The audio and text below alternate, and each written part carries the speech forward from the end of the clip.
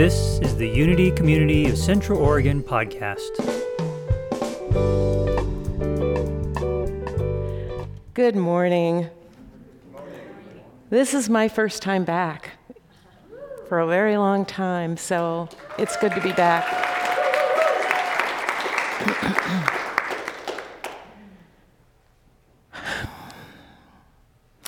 Attunement.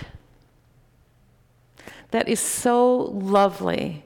And we live in such a beautiful spot in the world that, I don't know about you, but all I need to do is look at the mountains, the countryside, the birds out my window feeding on the feeder, and I just feel that joy. And then I feel the love. And oh, life feels so good. And then something slaps me across the face, and life shows up. And what do we do in those moments when life kind of unhinges us a little, knocks us off the love pedestal? The other time I've noticed that I get knocked off is when I'm in a hurry. It's almost like I'm running late and I'm driving somewhere and, oh dear, I should have left 5 minutes before I did. And love and beauty, I'll think about you later. I got to stay focused on getting where I'm going. And I literally take myself out of that. So how do we shift and come back? Because we all know that feeling of when we've been there, in love, in attunement. Through my training in NLP, we break it down into little bits, enough until it's doable, even when we're feeling like we're in fairly big crisis. So let's talk first about what attunement is. I first dove deeply into that word through working with my horses. And through the horsemanship I'm practicing, we're not just learning to be good riders and learning to teach the horse to do this when we want that and that when we want to do that. I am interested in attuning with him. I am interested in fully, and him attuning with me. And what does attunement mean when someone truly sees you? When someone truly hears you? And when they look into your eyes or say something, you get that they get you on a deep, deep level. How does that feel when you're in attunement with someone? Now I get to tell a story on one of my favorite people in the world, and that's Reverend Jane. We all have wonderful stories about Jane. Not too long ago, I thought I'd like to do a new endeavor.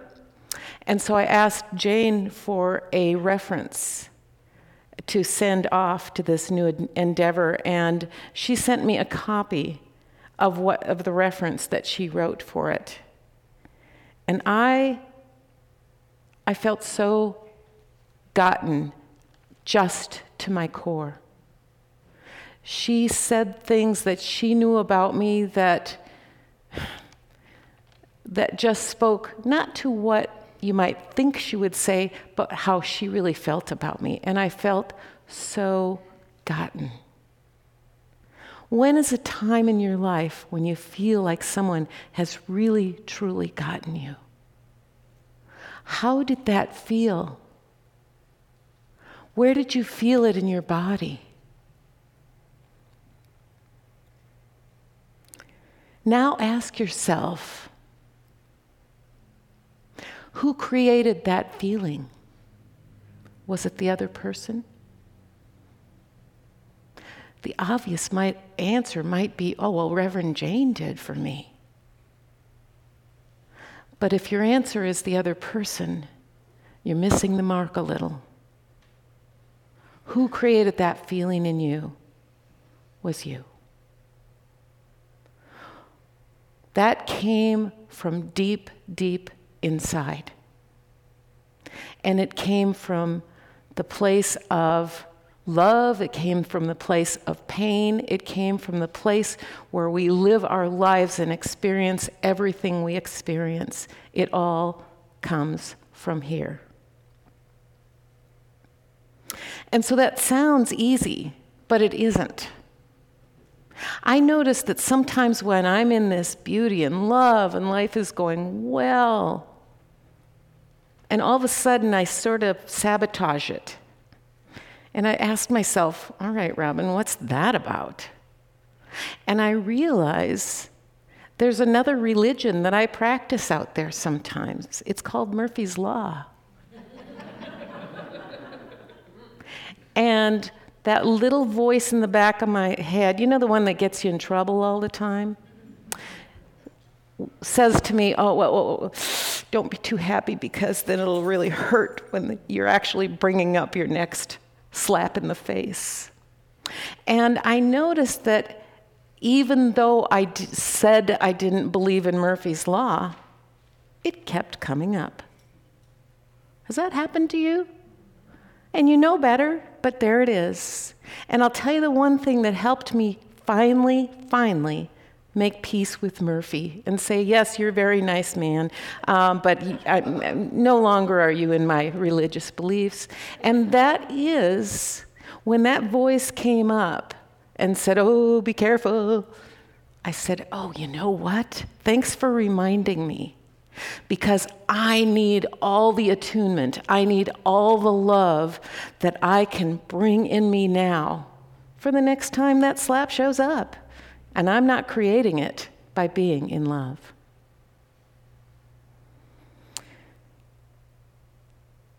The other thing that's tough about attunement, I think the most difficult thing, is you have to take responsibility for all of your feelings, all of the time. I mean all of them. It doesn't matter what life brings to you. You can blame the other person, you can blame the moment, you can blame the outside force, you can blame the weather. But any time, and I truly mean any time, no matter what's happening, when we put the blame out there, we have given away our attunement. And every time, it doesn't matter. I can almost hear you saying it because my voice says it all the time. But Robin, you don't understand. I was the innocent party here.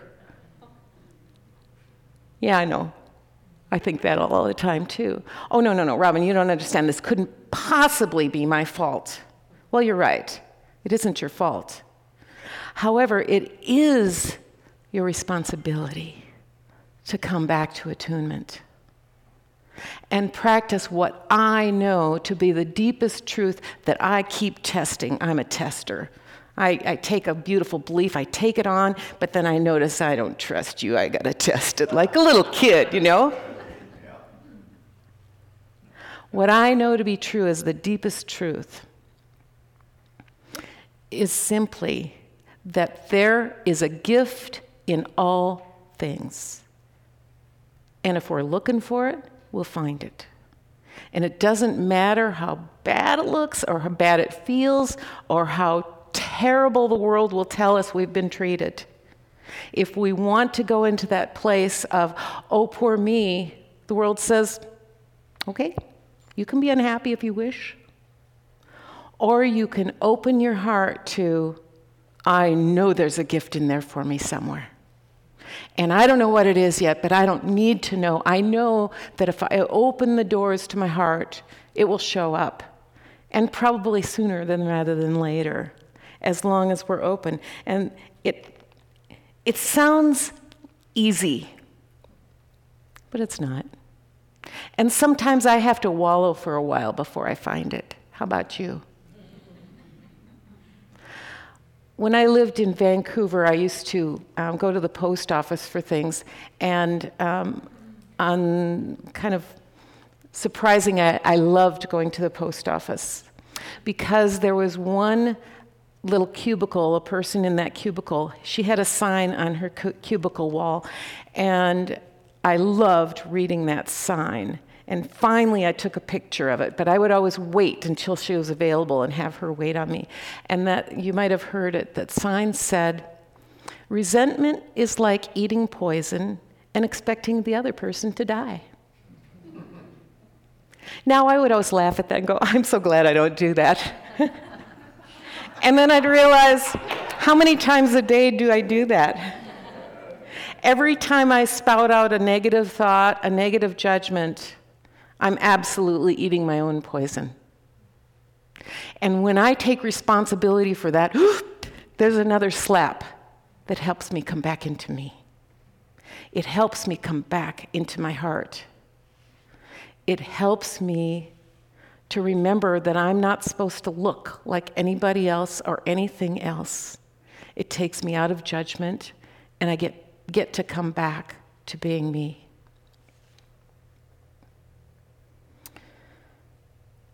Now, the reason I was really glad that I stayed away for as long as I did. And I know we don't need to go into the whys of all that's happened in this world, but I've been gone for like a year and a half, and it has given me time to feel some feelings I didn't want to feel. It's given me time to research what that was about. And it had to do with my leadership here at Unity. And the reason I'm here is because I feel like I have been so blessed with counselors and teachers and mentors and guides, and just so many people have helped me on my journey of healing and knowing the inner truth that I wanted to pass it on. I truly wanted to that's all I want, still all I want.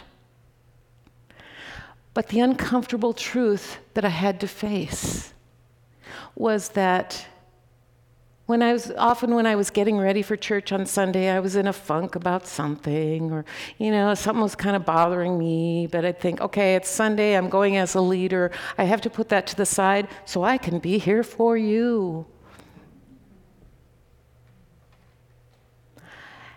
And then I would wonder why, when I would talk to some people, I can read an audience pretty well, and I would feel like they didn't really get me. And I realized through this time, through this feeling this, it's because I wasn't being authentic. People would come up and say, "How are you doing, Robin?" "Oh, I'm great. How about you?" And that's not always true. I have all of my feelings about life, same as everyone else. And so it's made me rethink my leadership, how I want to show up. So I am claiming that from now on, when you ask me, "Robin, how you doing?" I'm going to give you the real answer. I'm going to say, "Yeah, I've been struggling with some things this week, and I've been worried and anxious about this other stuff over here. Don't need to go into the details right now, but that's the truth of it. How are you doing?" How's that work for you? Would that be okay? All right, let's start right now.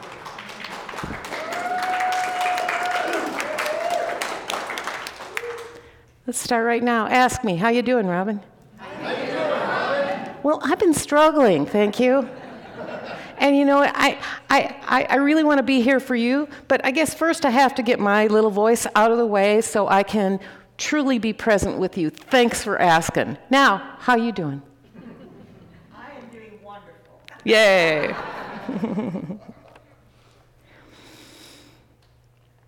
So now,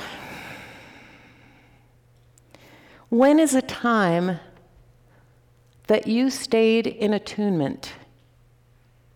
Not when it was easy, but when the world gave you all the permission in the world to feel sorry for yourself. Pick a moment and feel proud that you didn't go with the cultural teaching that says, "Oh, poor me." You went with, "Yeah, stuff happens and it knocks me, and I'm bigger than that. because each one of us, our spirits are so much larger than that anything that happens to us at any given moment. And we always have the opportunity to rise back into that knowing, that attunement. It is such a worthy practice. And do it daily. And I mean tiny stuff. Don't wait for the big stuff. Practice on the little stuff. Like I would drop something on the floor and break it. And you know that nasty little voice. Well, you know, I don't think it ever truly goes away. That's part of our humanness. And I'd catch my nasty voice going, well, if you'd have been paying attention to what you were doing, you wouldn't have dropped that. And now instead I go back to attunement and go, thanks for sharing, but oh dear. And then I go, and as I'm picking the pieces up, rather than going, oh, well, I used to love this thing, instead noticing the beauty of it with the break. Practice that with tiny little things, because then as time goes on, it's there for you in the bigger things.